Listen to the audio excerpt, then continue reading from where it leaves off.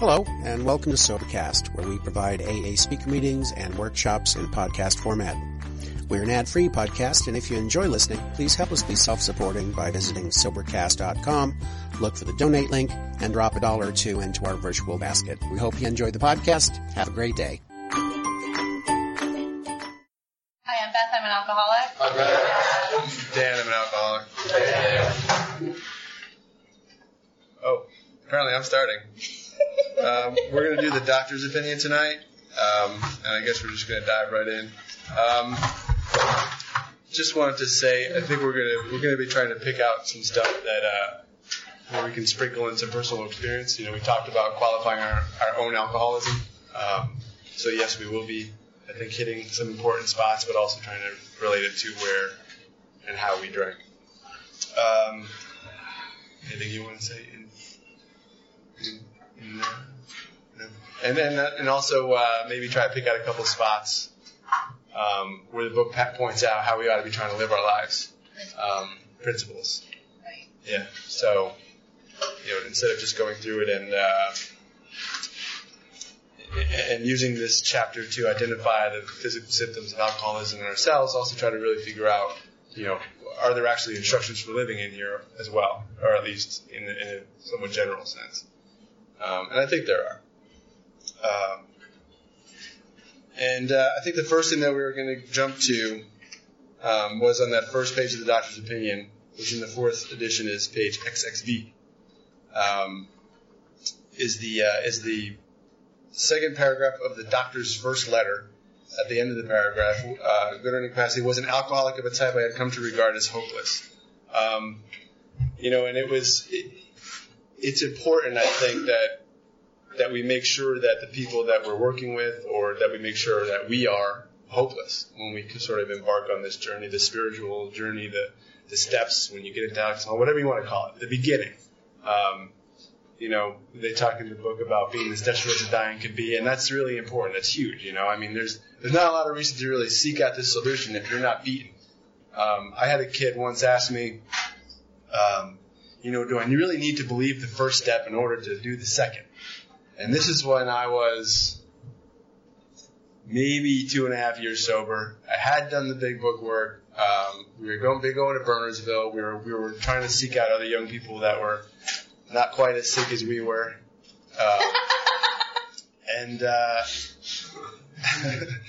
That wasn't a joke. Oh. And it's funny because my initial response was the one that I sort of got when I came to AA. When the steps are suggested. You don't have to do anything 100%. All these sort of cliche things that I heard when I was in early AA that I think are kind of meant to make you feel better about some of the stuff that you're going to have to do. But whatever. And I almost said that. I said, no, it's sort of just a suggestion. But I didn't. Because I had some experience with the book. I had learned what alcoholism is, and I told them, yeah, you do need to really believe the first step. There's really not a lot of reason to seek power if you think you have some. And went on to do some more work with this individual, and he decided he wasn't an alcoholic. He decided he had power in his life, and he went back out. I don't even know that he drank. I think he just disappeared from the rooms of AA. I think maybe he did have power. The point is, though, I think it's extremely important to believe that you're completely powerless when you come here. Do you wanna? Yeah, for me, I was not completely hopeless until I had 6 years sober. Maybe that sounds crazy, but for me, the first 6 years, or 6.5, I don't even know how long it was, that I was sober, I was without alcohol and drugs, but I was unaware of the big book and the steps within the big book, or whether it was presented to me and I was too blind to see it. But I still thought that I was managing my recovery. I thought that I was managing my sobriety. And it wasn't my fault that I couldn't hold a job for longer than a year, and it wasn't my fault that I couldn't live in one spot for more than 4 to 6 months. I was this perpetual victim, and things were happening to me. And my life did not get better. it felt better. And I think that there's a definite difference in that when, we can feel better, right? And we're going to talk about frothy emotional appeal in a little bit, but it's that, you come into the rooms of Alcoholics Anonymous and you get this frothy emotional appeal and it makes you feel better. It makes you feel like we'll love you till you can love yourself, and it makes you feel better. It makes you feel like somebody's got your back. When in reality, for me, what it took to be able to swallow what we're going to be going through in the next couple of weeks in this book is that no person could have my back, only God can have my back. And it took me continuously seeking out people to have my back until I realized that every single one of them was fallible and human, and I needed God to have my back. And so, it took me, I was, in a convention, Area 44 convention, 500 alcoholics, all sober and going to meetings, and I wanted to kill myself, drink, and throw my car off of an overpass. And so that's what it took me, to exhaust. We talk about this a lot. You got to exhaust all of the avenues of what we think will make us better before we're willing to actually turn to God. So that was, I was 6 or 6.5 years sober when that happened. Yeah, and I was just trying to think about what did hopeless look like for me, and I touched on it briefly last week. But hopeless for me basically looked like, I could only leave my dingy New York apartment for the 20 minutes a day it took to go get more alcohol. Despite how much I wanted to be a part of life, despite how much I wanted to take part in my own education or just be in the city. I mean, the city's a really cool place, and I'd like to live there, but I just couldn't pull it off. Being unable to drink despite wanting to stop drinking despite wanting to. This is what hopeless looked like for me as a person unfamiliar with the Big Book. I'm one of those people that call an intergroup. And so for me, it was like, I didn't have anybody trying to sort of coaching me towards whether or not I'm an alcoholic. I think there have been several points in my drinking where somebody said to me, hey, you might have a problem. And I'd either laugh it off, be really into the idea in like the wrong way, or just kind of plain ignore them. But it had come up, but I never really understood what that meant. Like, what do you mean I have a drinking problem? I drink too much? Okay, I'll drink a little less. No one had ever framed it in the terms that you may not be able to drink at all. You may not be able to drink normally like another person. You may have a physical condition that makes you drink compulsively and a mental obsession that tells you don't have that physical condition. These are not things that I was familiar with. All I knew was, despite how badly I wanted to not drink every day, I drank anyway. That's as binary as it can be. It could not get any simpler. So when I got here and they asked me if I believed I was powerless over alcohol, and they explained to me exactly what that meant, I was like, yeah. I mean, I wouldn't have called if I wasn't, I didn't know what to do anymore. I knew of AA from years before. Somebody said, hey, you should check this pamphlet out. And I was like, what, you guys recruiting me? And so it was in the back of my mind, AA is for alcoholics, AA is for people who have drinking problems. And, intergroup was pretty easy to find. That I'm not thinking about it, I don't know how I found intergroup. Because there was not much in the way of internet back then, and I didn't have a smartphone. I don't know. That's weird. I should look into that. But yeah, I mean, it was literally it was black and white. I want to stop. I can't. What have I got to do? I got to find AA. And I went and I found AA in the midst of a drunken stupor, and that was it. But that's kind of what hopeless looked like. The next bit that we wanted to touch on was, as part of his rehabilitation, he commenced to present his conception to other alcoholics, impressing upon them that they must do likewise with still others. Why don't you start there? Not only is this the second must in the Big Book of Alcoholics Anonymous, it's also a principle. Is that this is what we're supposed to be doing with our lives. That once we get this spiritual awakening, once that we get what works, we're supposed to present this to other alcoholics. It's real easy these days. You can present this stuff to alcoholics in the rooms of Alcoholics Anonymous. We no longer have to. We can if we wish to, But we no longer have to seek out hospitals or sanitariums or, as Chris puts it, the booby hatch. We don't have to do these things anymore. I have never, ever, ever had a problem getting people to work with when I'm healthy. And, we present this, right? This is what we're supposed to be doing with our lives. It's not what we're supposed to make our lives, right? We're not supposed to, just be a walking big book all of our lives. But it's a principle that when we get something, we're supposed to give it away. And, it relates directly to Alcoholics Anonymous, but it's also a principle that we should be using in our lives. When we know how to do something, we should be open and willing to sharing that knowledge with somebody else so that somebody else can learn how to do it and therefore carry on. And then that's how, but it's, as it says in working with others, nothing will so much ensure us immunity to drinking as intensive work with other alcoholics. So this is like a part of the suggested program of recovery. It's a principle. These are actions that we should be taking to grow spiritually. And there it is, on the first page of the doctor's opinion, is that in order to live, this is what we have to do. So, it's not, and I just want to make it clear, it's not about going to a meeting and giving a newcomer your phone number. It's not about, that's not what they're talking about. For me, it requires me to get their phone number, to talk to them on the phone, have them over my house, get them a cup of coffee, and actually explain to them what happened to me and the process thereof that I went through. So that's, again, I'm big on my personal responsibility to make sure that Alcoholics Anonymous stays Alcoholics Anonymous. So. Word. And then, not to just give it lip service, but at the end of that same paragraph it says, this man and over 100 others appear to have recovered. And we'll get into exactly what that means, but, I think it's referring to the fact that we recover from this hopeless state of mind and body. Recover in the sense that we don't suffer from those symptoms anymore.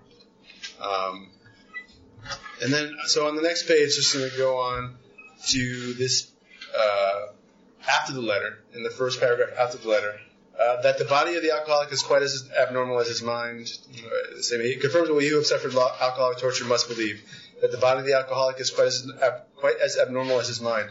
It did not satisfy us to be told that we could not control our drinking just because we were maladjusted to life, that we were in full from reality, or we were outright mental defectives.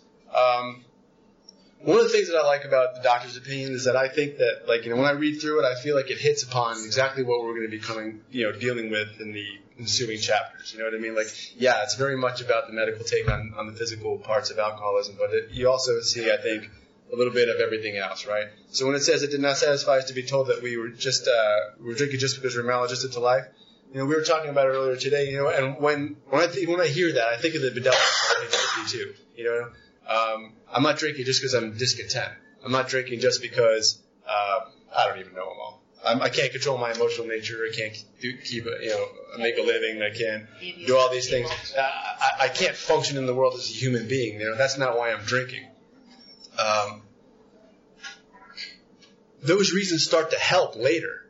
It's certainly nice to get away from that crazy thinking, once I'm already sort of progressed into alcoholic drinking. But that's not why it started. You know what I mean? The reason that I drank as an alcoholic originally was because I had this, they'll talk about it later, this allergy and this mental condition. And the way I see my own drinking is that, that's how it started. And then it built into the spiritual malady as I became more and more beaten. Without even knowing it, I became more and more morally and spiritually beaten by the fact that I could not control my own drinking. We weren't drinking just because we were maladjusted to life or we were outright mental defectives. These things were true to some extent, in fact, to a considerable extent, but our bodies were sickened as well. I can remember times when I was drinking, and you can have a turn in a second. I remember times when I was drinking, and it was weird, right? It was after I had gone to AA, and I had been sober. I would stay sober a couple weeks at a time. I'd do a 2-week clip and then drink, 2-week clip and then drink, and it was on one of those intermissions where I started drinking, and as soon as I started drinking, I remembered I'm an alcoholic. So the first thing I wanted to do, remembering that I'm an alcoholic, I shouldn't be drinking, was stop. And it was the strangest thing, and I, now, knowing what I know now, I can plainly see that having that first drink restored me to sanity. Which blows my mind all the time. Restored me to sanity to the point where I can remember, this is bad. You're in a shitstorm. Stop. And I'm thinking to myself, stop. And it's just not happening. Making a conscious decision to not drink and doing it while I'm making that decision. Scary. Yeah. I know for me that, I went to rehab and then I drank, and then I was an intensive outpatient and I drank, and I was going to meetings and I was drinking. And I remember a very good meeting. It was the Sunday 3 o'clock St. Paul's Abbey meeting up in Newton. And I remember sitting out after the meeting. I was definitely feeling more awake. I was feeling happy. I was feeling better. And I remember sitting on the stairs with this guy Pat and this guy Gary, and just kind of talking about the meeting. I don't remember what the meeting was about, but I remember feeling good. And that was at like 4 or 4:30 in the afternoon. And the next thing I remember was sitting in front of a campfire with a beer in my hand and going, well, how did I get here? I really honestly don't remember what happened I don't remember leaving the Abbey. I don't remember getting in a car. I don't remember who I was with. All I remember is kind of like coming to with a beer in my hand on a campfire. I have no idea where I was. Thinking, well, that's not good. I don't think this is what I'm supposed to be doing. And then I just drank the rest of the night. I remember waking up in the back of a car the next morning, going, oh, here we are again. It's basically, for me when I was drinking, there was an acceptance of any time when I woke up, it was just like, okay, here we are. It was, for me, there was no point to figuring out what happened because it didn't matter. I drank. Nobody's shocked. Here I am. Figure out where you are, figure out who you're with, and figure out how to get where you need to be. So.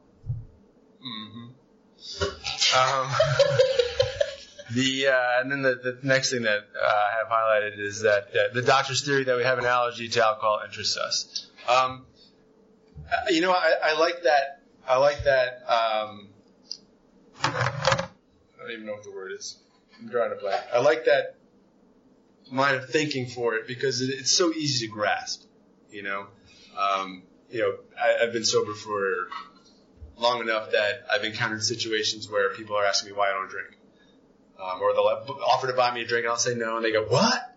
And I'm like, yeah, I don't drink. And they're like, oh, why? And then I say I'm allergic. And it's something that people get like that. It's like, oh, cool.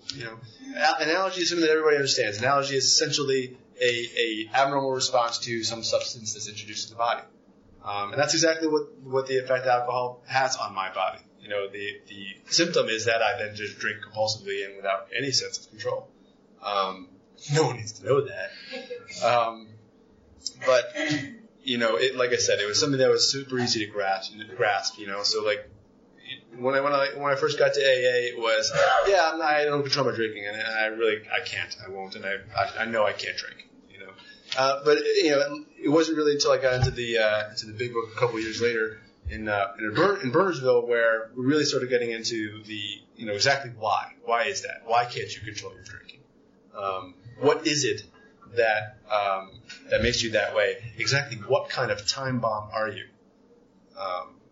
So yeah, the concept of the allergy is so simple. It's such an easy concept. You got it? Nope. No. I hit that one. I did that one okay? You did good. And this is Beth. We work out our solution on the spiritual as well as an altruistic plane. That's one of the principles that we wanted to hit on. If you want to. Yeah, it's a principle that we we work out our solution on a spiritual, which is an inner, right? We go in and we find God, as well as an altruistic, which is the outer, and we're of service to others plane. And that's something that we're supposed to be doing in our lives as sober alcoholics, is right? So that we're doing our 11th step in the morning and at night. We're taking that 10th step during the day where we're doing that spot check and checking in with God. And that's that inner stuff, right? That's that stuff that, got to take care of me kind of stuff. And then there's the altruistic plane, which is the outer stuff, right? So the handy dandy dictionary right here. My understanding of altruistic is unselfish action. A-L-T. Let's see what the dictionary has to say. Altruistic, helping others, showing concern for the welfare of others. So at night, I make an inventory of my day. Where was I resentful? Where was I selfish? Do I keep anything to myself that I need to talk to somebody about? All that stuff, right? In the morning, I look at the 24 hours ahead, and I ask God to connect with me in a way, and that I can connect with Him in a way that I can be of service to the people about me. Whether it's my kids, whether it's the car insurance company. We got to pay the garbage bill. Shit. Do that. Right? So for me in my natural state, it's the opposite, right? I'm out there trying to make everybody else do something for me, right? So I'm trying to work on their inner, right? The sick alcoholic, I want to fix your insides to do what I want to do. And then I want to do things for myself on the outside. So I want to go shopping and I want to buy things, you know what I mean? Like consumerism and all that kind of stuff for me. But when we get into sobriety, one of the principles is that we work out the solution is with me and God. And that's half of the solution. And the other half of the solution is being of service to other people in my life. Then it goes on to say that we favor hospitalization for the alcoholic who is still jittery befogged. More often than not, it is imperative that a man's brain be cleared before he is approached, as he is then has a better chance of understanding and accepting what we have to offer. And I have a ha-ha story about that. I totally forgot till now. Me and my girlfriend, we were living in Hopatcong at the time, and we had this really awesome house. And we had this roommate who had a little girl, and she rented the downstairs, and we rented the upstairs. And she was supposed to be sober, and she's trying to get custody back of her daughter. And she asked if she could go out. We watched the baby for a couple hours. Well, she came home at like 11:30, 12, like smashed out of her mind. And the way the house was set up, you kind of walk into the living room, and then there's like two couches kind of just, and you have to like walk right by to get anywhere in the house. And she literally opens up the door, and you don't see anybody come in. She's literally crawling on her hands and knees to try to sneak by us, which was absolutely like me and Meg are just sitting there watching the X-Files, and we're kind of looking at each other, and we're like, what? So, we figured, right, we're newly in the book, I guess, or thought I don't even think we were even in the book yet. Yeah, we had no idea what we were doing. So we decided we were going to 12-step this girl. And we sat down with her and we talked to her about alcoholism and the fact that her daughter was downstairs sleeping and she's supposed to be sober, and she put our names on the line, and we just, and we literally within an hour got her to the place where she was really ready to do this deal. She was really sincerely ready to do this deal in between the throwing up and the slurring of words. And the next morning she woke up and she didn't remember any of it. None of it. Just completely like in a I'm assuming she's either in a blackout or she was just like, I don't know what you two people are talking about. You guys are crazy. And she promptly moved out. So, she remembered. I don't know. She remembered. Shut up. So, yeah. So anyway, I am a supporter of detox, and I am a supporter of 28-day rehabs. I think that they're wonderful. I love IOP after people get, girls come out of rehab and they go to IOP for a couple of weeks or a month or 2 months or whatever it is, because it gives them a chance. And I know this is going to sound horrible, and I might take a beating for this one, but it gives them a chance to piss, moan, and complain to somebody else. And then when they show up, they're ready to do step work. You want to figure out your living arrangements, go to IOP. You want to figure out what you're doing with your daddy, your baby daddy, go to IOP. And work out those life kind of things and get your head on straight in that matter. But when you're ready to show up at my house, we're going to be talking about God. I just want you to know you said baby daddy, and it's recorded. Thanks for sharing.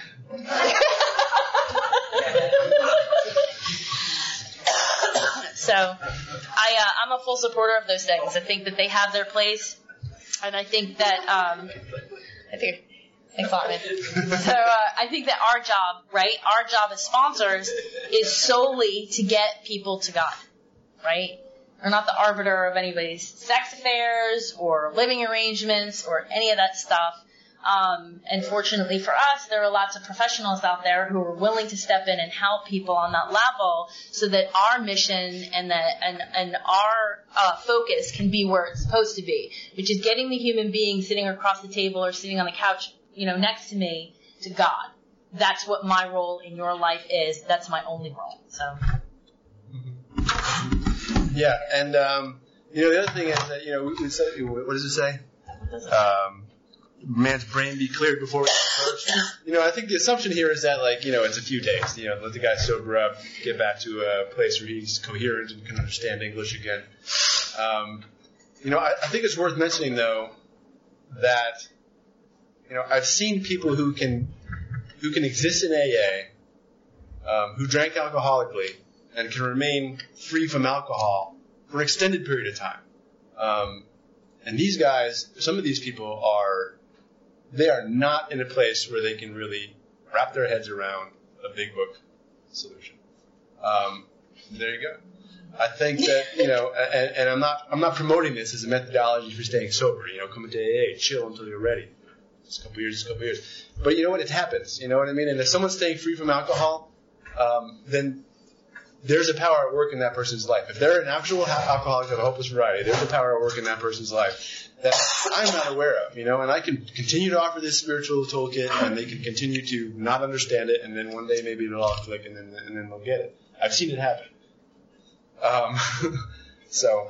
Yeah, I think that's important, and that there's a certain percentage of the big book population that have this get into the book, or you're not sober, do this, or you're not sober, and that's an admission that you're not powerless and that you're not beyond human aid.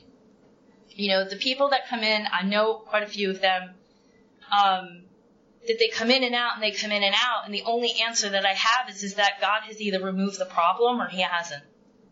I'm not that powerful.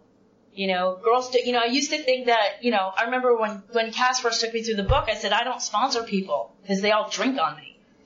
And, she just kind of was like, yeah, shut up and do the work. But the reality of the situation is that if we think in any way, shape, or form that we're handing people a solution and it's what gets them sober, we're making an admission that we are not powerless, that we are not beyond human aid, and that we understand God's will better than God. And again, it talks, I love talking about it. As soon as my ego gets leveled, it immediately starts to build. And that's one of the ways that we become agnostic in Alcoholics Anonymous in the book. I mean, it's absolutely baffling how my mind and my ego can play such an active role in the solution that saved my life. Here, I'm going to give you these steps, and you're going to get sober. I mean, it's ludicrous. It goes against everything that we say we believe. But it happens. It happens to me. It happens to all the girls that all of my peers in Alcoholics Anonymous. At some point, we all turn around and they're like, I wish I could have done something differently. When in reality, it's never been about me. It's about the person and their higher power, and it's only about the person and their higher power. My job is to lay the kit of tools at their feet. We're really mature. Sorry. That's recorded also. That's awesome. My job is to lay this kit of tools at your feet, right? Give you my personal experience with them in the hopes that you will do this with your God. So. Yep. I said that. You did. Out loud. I gotta brag for a second. I have never liked speaking in front of people. And I've recently, this week, just today, discovered that if I just take my glasses off, it's like you're not even here. Everybody in the front row could give me the finger right now, and I'd be like, it's awesome. But I had to put them on so I can see the book. So then you wanted to say something about that. I don't remember. Okay. What does it say? Moral psychology. This is the, so we weren't going to really dive into this paragraph because it gets dove into a lot. But it's important. This is, I think, the we doctors paragraph. I've realized for a long time. Do you remember? No? Okay. Keep going, I'll pick that up some form of moral psychology was of urgent importance to alcoholics, but its applications presented difficulties beyond our conception. What with our ultra-modern standards and our scientific approach to everything, we are perhaps not well equipped to apply the powers of good that lie outside our synthetic knowledge. I think this is a doctor's way of saying more than human power. In its simplest form, when you break that paragraph right down to it, more than human power. We can't help alcoholics of the hopeless variety. Yeah, the thing that brought to my mind when we were reading this morning was that I don't know if it's a human thing or if it's an American thing, I'm not quite sure, but there's a huge divide between science and faith. And in order for alcoholics to get what we're talking about, we have to have both. We have a sickened body, right? The science of our body, whether it's the enzymes in our livers, the physical allergy, how, mentally, a mental deficiency on any level. Those two things are on the science level. And then we have this spiritual malady, which is on the spiritual level, which is one of the reasons why I love Einstein so much. He loves to mix the two, right? I think that it's so important and it's so difficult in our culture. I don't know if it's human nature, but in order to bring those two together is the only way to truly understand the totality of alcoholism. It's not one or the other. It's both. They're combined, like the fabric of our lives. Not only is it woven through in fear, right? Fear is shot through the fabric. We have to put these two things together because if we do one or we do the other, we're lacking in understanding of who we actually are. So, did I say that right? I think so. All right. Just kidding. Well. Then there's another principle a little bit further on that we wanted to hit on. While here, he acquired some ideas which he put into practical application at once. It's funny, because I think this kind of flies in the face of what we were talking about just a second ago. Like, sometimes it takes a little while before people can really get with this kind of stuff. I think what the key here is that once you acquire these ideas, once you're in a place where you can take these ideas, action becomes paramount. Once you get to a place where you understand exactly why you're powerless over alcohol in a physical and emotional and spiritual way, you better get to work. Practical application at once. Even after the third step, it says we launched into our, maybe it's not the third, whatever it is, we launched into Fourth step. The next course of action. We launched into inventory, right? But it's like we don't take a break, we don't pause, we're not like I need a vacation. I think it also speaks to this is not a program of suggestions; it's a suggested program of recovery. Right. If you're going to do it, do it. Right. When it's presented to you, when it was presented to me, when I was at that hopeless spot, when my ego had been completely leveled and then immediately started to build, it was do these things now, right? If we pause, it's bad. Right. And you talk about, it's a suggested program of recovery, in the book, through the book, Alcoholics, we as Alcoholics Anonymous admit that we don't have the monopoly on getting and staying sober, right? But this is our method, so don't do pieces of this and say it didn't work because you didn't do this, so. Anywho, now to be able to see again. We believe, and so suggested a few years ago, that the action of alcohol in these chronic alcoholics is a manifestation of an allergy, that the phenomenon of craving is limited to this class and never occurs in the average temperate drinker. These allergic types can never safely use alcohol in any form at all, and once having formed the habit and found they cannot break it, once having lost their self-confidence, their reliance upon things human, their problems pile up on them and become astonishingly difficult to solve. This is kind of what I was hitting on a little bit earlier. The idea that it's this physical compulsion, that makes me drink alcoholically. And when I'm completely caught up in that physical compulsion and I realize how powerless I am over it, maybe I'm not calling it powerless yet, maybe I'm not saying I'm an alcoholic yet, but I know, you know what I mean? We know, we know when we're in the shit, and we're in a place where we can't do something about it. And we start to become spiritually demoralized. Here I am. I thought I was like a fairly, virile, strong guy, I can't even just stop drinking. You know, and then all of a sudden problems pile up. You know, spirituality starts to become front and center, and now all of a sudden I think I have an excuse to drink, right?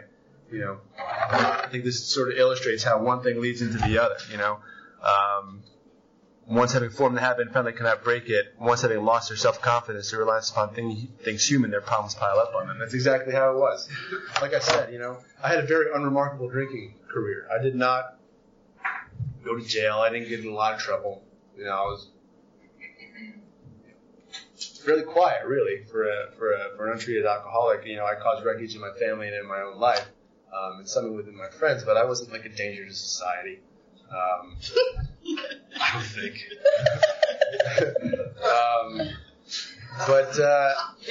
You know, but so for me, when I was drinking, there wasn't that I was drinking to escape. Maybe I was like, oh, my parents, you know, that kind of nonsense. But for me, I wasn't drinking to escape a spiritual deficit. I was drinking because I like to drink, and then I was drinking because I couldn't stop. You know, and once I couldn't stop drinking, then my spirit started to deteriorate. Then all of a sudden, I was drinking because I couldn't stop drinking. I was drinking because I needed to get away from the fact that I was powerless over something in my life.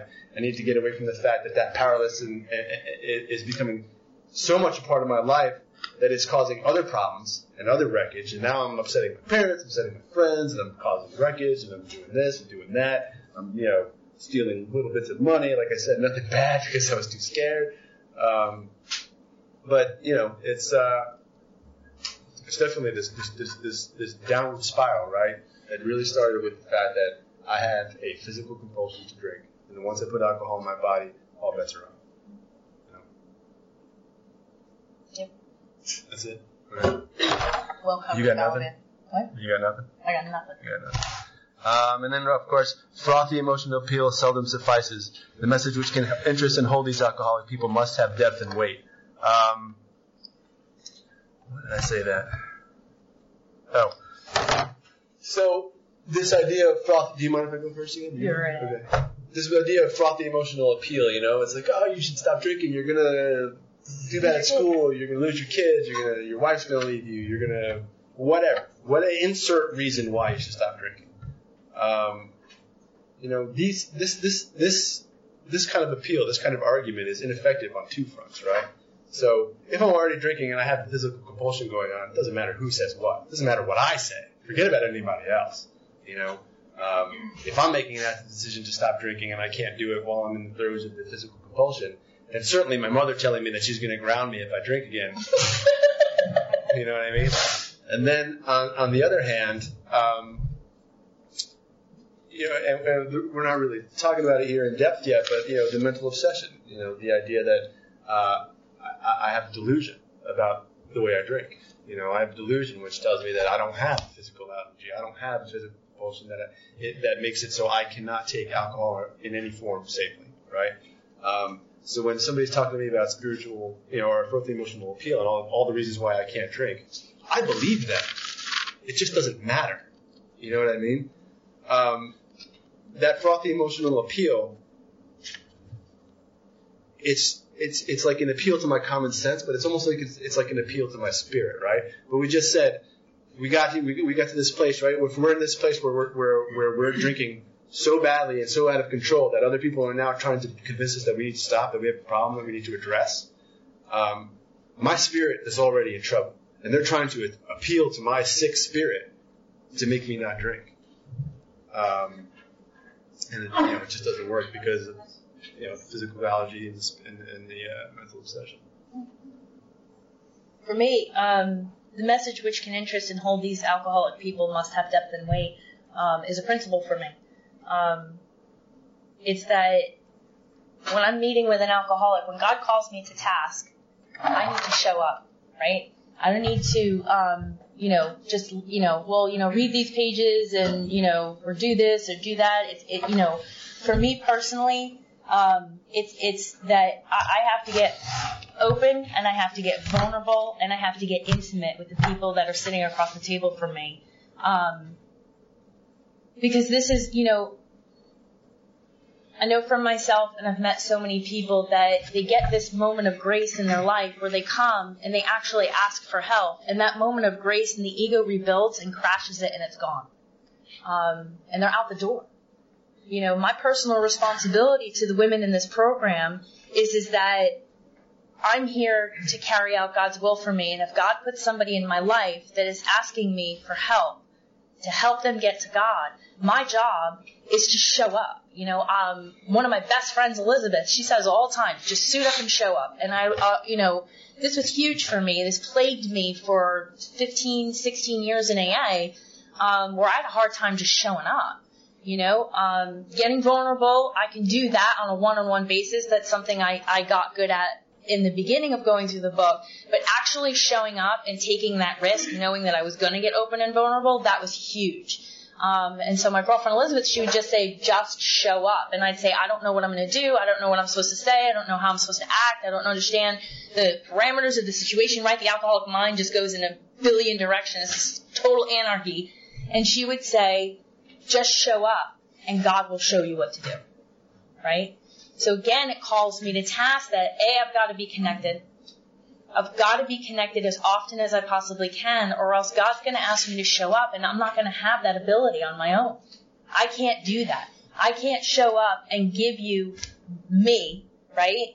What did Anne-Marie say the other night? She goes, intimacy. Into me, you see.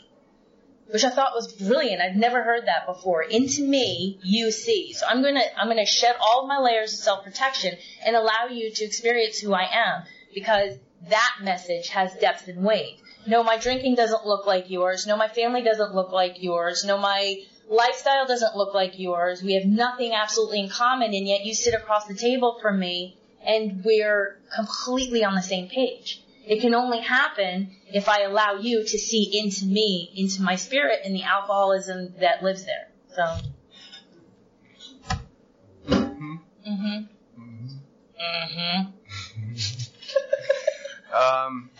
And then the next thing that men and women drink essentially. I'm not looking that we might go long. We just didn't think we could cover an hour with this. But, all right. Men and women drink essentially because they like the effect produced by alcohol. Yes. The sensation is so elusive that while they admit it is injurious, they cannot after a time differentiate the true from the false. And then their alcoholic life seems the only normal one. They are restless, irritable, and discontented unless they can again experience a sense of ease and comfort which comes at once by taking a few drinks which they see others taking with impunity. For me, I think a lot of the again, after the spiritual malady really piled onto me, a lot of my drinking was because of the sense of ease and comfort that was missing in my life, right? And I don't know about anybody else, but it got to the point where I'd be, locked into my crappy apartment, and after coming back from my 20-minute trip to get alcohol, and I'd take that first drink, and it was kind of like, and I could breathe again. I could just get back to a place where, okay, now I can function for 5 minutes, maybe. Seems like a good idea, right? Right. And then the phenomenon of craving kicks in, and I'm off. But at its very core, that drink was about trying to address that spiritual malady, that sense of ease, that's restlessness, irritable, and discontentedness, that trying to chase after that sense of ease and comfort. And when I get here, right, and when I'm giving up drinking, I'm not gonna. I know that I can't have alcohol anymore. That sense of ease and comfort and that sense of contentment. That's what I need in my life in order to stay sober. That's the psychic change that I'm going to experience by going through these steps. That's what I get, from a relationship with a higher power. The sense of ease and comfort, the idea that, I don't need to walk through my life afraid, all that kind of stuff. I lost my train of thought. All right. But that's pretty much it, go ahead. For me, this paragraph brings up a time in my life where I had 2 small children, ages 1 and 3, 2 and 4, and I'm in the preschool stages of life. And for anybody that's ever had preschoolers, you get it. For anybody who hasn't had 2 small preschoolers, it's like hell on earth. And then there's the 4 o'clock, 5 o'clock witching hour, which everybody who has kids understands. That you get to that point in the day and you're just cooked. You're just like, just get dinner on the table, give them baths, and just put them in a bed somewhere. I don't care if they sleep, just get them away from me. And yeah, I'm a good mom. But I had the pleasure of having 6.5 years in Charlotte, North Carolina. My AA life down there was very small. I had a couple of people that I was very close with. I was not really super connected in the AA community. Also, in the stage of life I was in, I was very connected to the preschool and all preschool moms. And the number one thing that the preschool moms in general, me being the only alcoholic in the group, well, sober alcoholic in the group, was that at 4 or 5 o'clock, everybody would post on Facebook about their glass of wine. And I was like, F you, man. I gotta make a phone call. I gotta write in a journal. I gotta sit down and get with God. I gotta call another alcoholic. And y'all get to have a glass of wine, right? And it was all about that sense of release, right? We're almost there. We're almost to that, bedtime is coming. And all of my girlfriends down there are taking a glass of wine, sometimes a bottle of wine, a couple of them may be seeing at some point in the future. I don't know. But for me, right, I'm an alcoholic, and I would love that peace and ease, right, that release, that exhale that we all get. And for us, it requires, right, that 10th step is to pause, right? We ask God to get involved in that moment. And 8 out of 10 times the phone would ring with a sponsee, or, Dan would call and I would be able to talk to him, which I'm so grateful that he's, also walking this path. And, or I would call, my girlfriend Beth, who's in school, and I'd be like, can you take a break? I need a break. And that's how I get my ease and comfort, right? But if we're not working this spiritual program, and our alcoholic life seems the only normal one, it's very easy to put ourselves in the new person's shoes, where the only thing they can do, they know what's going to happen if they take that 5 o'clock glass of wine. We all know what's going to happen. But at that time during the day, right, that's what it looks like. This is what it looks like, is I need something to take the edge off to get through the rest of the day. I don't have a program of recovery. I don't have a network. I don't have a sponsor. And my only choice is then to take a drink. And therefore starting the whole thing. And then the next thing you know, I'm getting in the car with my kids and I'm drunk. And, we've heard that story 100 times. So, and it's worth mentioning that, I'm sitting here and I'm trying to describe the sense of restlessness, irritability, and discontentment of untreated alcoholism, and the sense of ease and comfort that comes with the drink.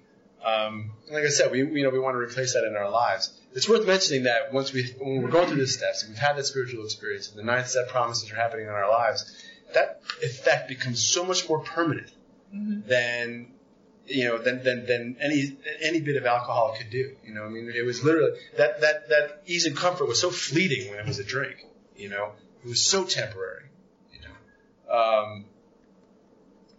But that sense of contentment and that sense of spiritual ease and spiritual comfort, that we get from having this psychic change, from having this spiritual experience that it talks about in this book.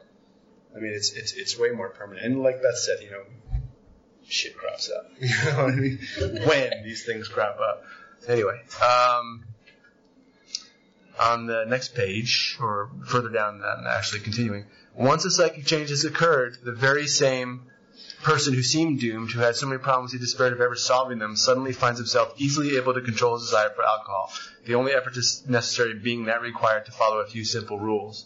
And this is it hits on a couple levels. Like, again, just going back to what I just said, once a psychic change has occurred, the very same person who seemed doomed, suddenly finds himself easily able to control his desire for alcohol. It's not just the desire for alcohol that gets so easy to control, right? It's, I'm spiritually content all of a sudden. Once I've had that psychic change, I'm not prey to misery and depression.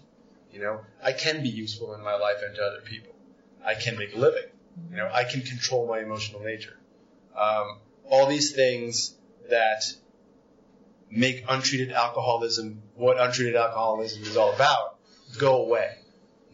So much so that when I've seen people who I haven't seen in years, And I'm talking about after time that I've spent in AA and sober, 3, 4, 5 years later, I see them again for the first time, and they don't know who I am. You know what I mean? I think Beth had the same experience. But, walking up to somebody that I've known forever and then being like, man, you are so different. I almost didn't ever know it was you. And there's a story in here about that. There's a story in here about that. Just a little further on that, somebody walked into a doctor's office and said, hey, can you hook me up with other alcoholics? And the guy was like, who the hell are you? And it's crazy. You know what I mean? Like, the first time it happened to me, it was almost a little off-putting. I was like, what did I do? Like, I don't know. Like, what do you mean? I'm not like me. I'm the same I ever was. I almost got offended by it. But then I was thinking about it later, that day or that night or whatever, and it was like, well, I am different. You know what I mean? I'm entirely different. Mm-hmm. My entire psychology has changed. I do things outside of my house and outside of my job that I never would have I would have dreamed about doing, and I would have watched everybody else do it. And because of this change, because of the way, because of the spiritual experience that I've had, I can go out and participate in life. Later on in the book, it talks about keeping on the firing line. Well, so I go on the firing line, and I also get on, like, it's not the firing line. I just hang out with normal people. I go and I do stuff that I like to do. That's the firing line, man. I go out and I get engaged in stuff that I like to do simply because it's stuff that I like to do. You know what I mean? Things that would have terrified me. Never mind what they were. Just going into a setting where I didn't know everything already would be terrifying. Walking into the room and being the guy with the least amount of information, terrifying. Never would have done it. You know what I mean? I do that on a regular basis now. Because I know just about nothing about the thing that I like to do the most. But I don't know. That's all I got on that. Well, for me, the important statement or the operative word in this paragraph is the word suddenly. I don't work on my character defects. I don't remove my alcoholism. I don't do these things. When I hear suddenly, I think God. God removes those character defects. God relieves me of my alcoholism. God puts me in a state of grace where I get the opportunity, right, to do this work. I don't do that. God does that. Suddenly finds himself able to control his desire for alcohol. And he talks about once this psychic change occurs, now we're talking about the doctor, but for me what I hear is once this person's had a spiritual experience, right, which we know is the result of these steps, right? So now I'm in step 9, all of a sudden I'm having a spiritual experience. I'm not the same person that I was. I don't get to take credit for it, and I get to go out and do all the things that I always dreamed of doing, and I get to show up, right? Elizabeth always says, suit up and show up. I get that opportunity now. I've had that psychic change. I'm moving through this, and then it follows up with, right, this is a conditional program, the only effort necessary being that required to follow a few simple rules, right? I need to do these things in order to maintain a clear connection between me and my God. As soon as that connection gets clogged up, fear, resentment, right, power, ego, starts to clog that connection with God, and it's not something that we do. It just happens because that's who we are. That's our nature as alcoholics. We're egotistical, fearful, and angry. Then all of a sudden, I'm not in a state of grace anymore, right? And unfortunately, we don't always pick up a drink. My experience in what I watched Dan go through was not pick up a drink, completely clogging that connection, staying sober solely by the grace of God, and our entire lives crumbling around us. Everything on the outside for the first time in our lives with I don't know how much time we had, but 15 and 12 years sober. Everything on the outside looked okay, right? Kids going to school, husband's going to job. I think about cleaning the house sometimes. We're doing the deal, and the entire infrastructure of our life completely crumbled. Right? We just totally, we stopped doing the 11th step, stopped participating in our relationship with our higher power, stopped following a few simple rules, right? And we get all of that stuff that we didn't have, all of that stuff all the gifts of recovery, right? All of the stuff that's a product of God being in our lives is suddenly gone. Okay. Let's be clear, right? I mean, like she just said, freedom or freedom from alcohol is not necessarily, like I've seen people free from alcohol for years and years and years in AA. You know what I mean? Just hang. Freedom from alcohol, these requirements are not for freedom from alcohol. Freedom from alcohol is for that sense of spiritual freedom, right? Or these required these simple rules. Those rules are the requirements for that sense of freedom, that sense of spiritual freedom and ease and comfort, and all the gifts that we get from the 9-step promises, and all the other promises too. Those are what those rules are required for. You can exist in AA and stay without a drink. And that's not pretty. Like she just said, I've been there.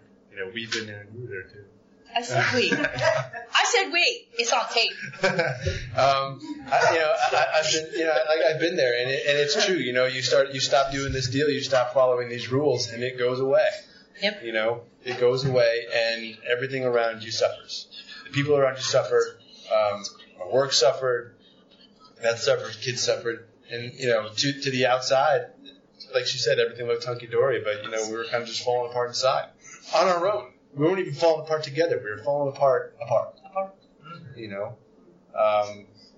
Because there was no this. There was no connection here. There was no connection anywhere. There was just, I know I was at least in a very isolated state.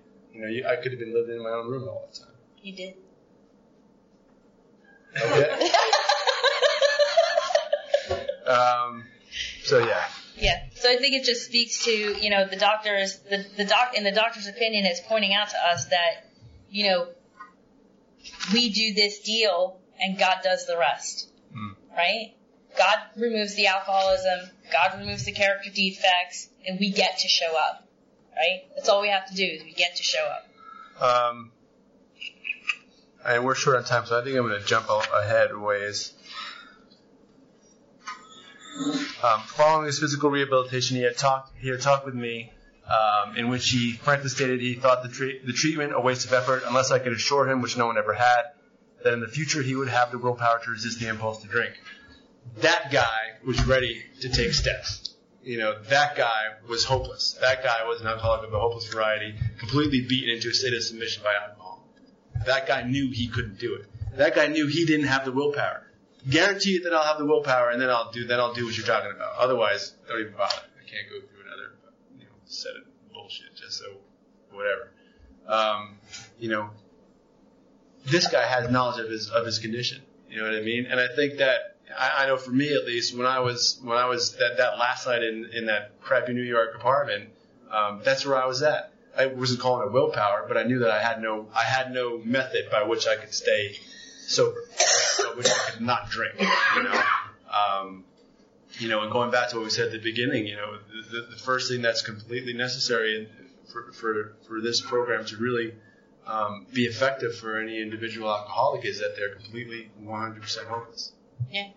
There's a case that we've been dealing with recently with somebody that we've known for quite a while who had been sober and was no longer sober and is now not drinking and unwilling to do this.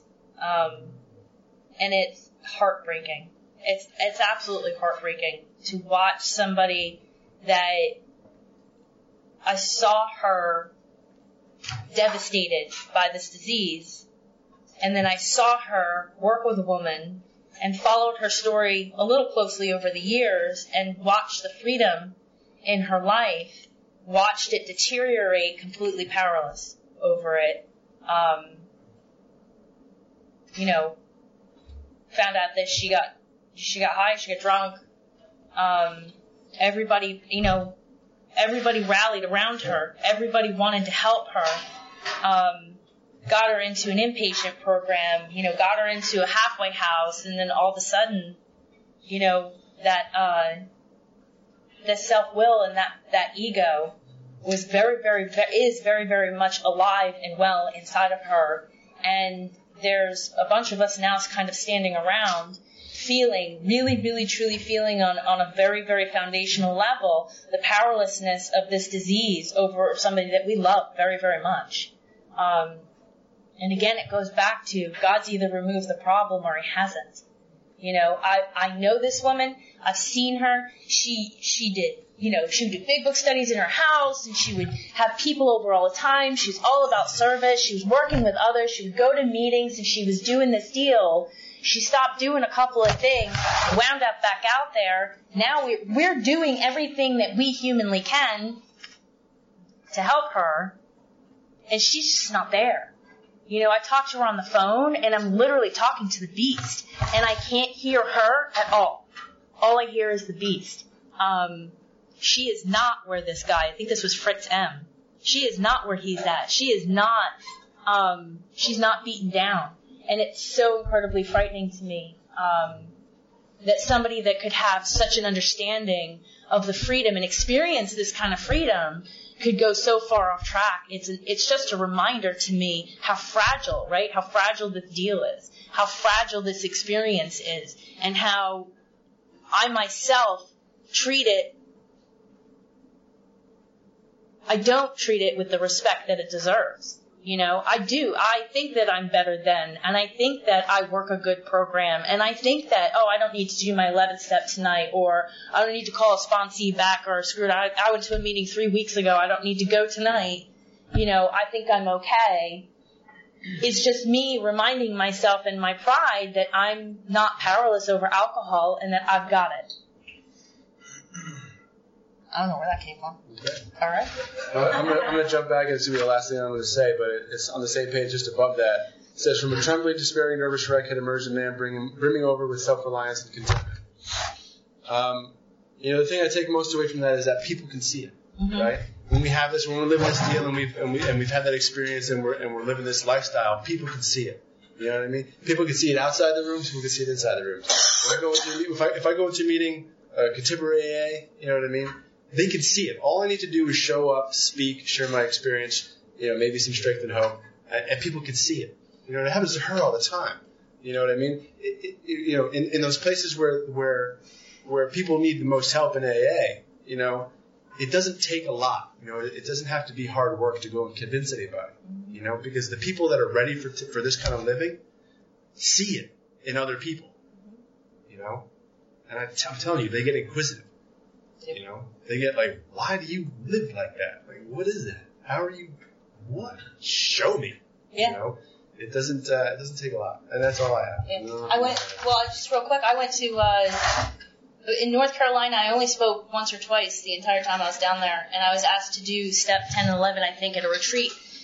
And you know, I literally just shared from the book. I didn't share any like really cool, wild experiences, meditation. I literally just shared this stuff from the book. And I had a woman come up to me after, and she asked us for a ride home. And she had 30 years of sobriety, and she'd never been taken through the book. And she looks at me and she goes, "Where do you get this? Where did that come from?" And I'm like, "I read it to you from the book." It's nothing crazy, people. It's like right here. And I get that all the time. You know, we kind of talked about it last week about, you know, going to contemporary AA meetings or going to meetings where people aren't doing this deal and just sharing our experience. I get people who come up to me a lot. In Charlotte, I would get texts like once or twice a month like, "Hey, Beth, does it say this in the big book? Where does it say this in the big book?" You know, and I would text them back pages, and I would say, "If you want to talk about it, give me a call." But I was like, you know what I mean? But it's like, people will ask me, you know, "Where did you get that?" Or "Who told you that?" Or, "What do you mean there's 3 questions after the 9th step? Who told you that? Where did you get that from?" You know, and in where I got sober, you know, I went up there, I was up there for 6.5, 7 years, and then, you know, went down to Burnsville, actually started working a real program out of the program, Alcoholics Anonymous, and, I started going back up there, and people would approach me, people that had known me since I'm 17 years old, and like, you know, I was a lunatic, like beyond Ricochet Rabbit. And people would walk up to me and be like, "What happened to you? What is different? You're so different. What did you do? What happened?" You know, it wasn't anything I did, it was God. But again, it speaks to that. Our job is to suit up and show up and be who we are. Be willing to be vulnerable in the moment. Be willing to expose our process for what it is, not for what we want other people to see. and it happens. So God's good, man. Mm-hmm. God's a rock star. God rocks. That's it. That's it. That's what we have. Thank you.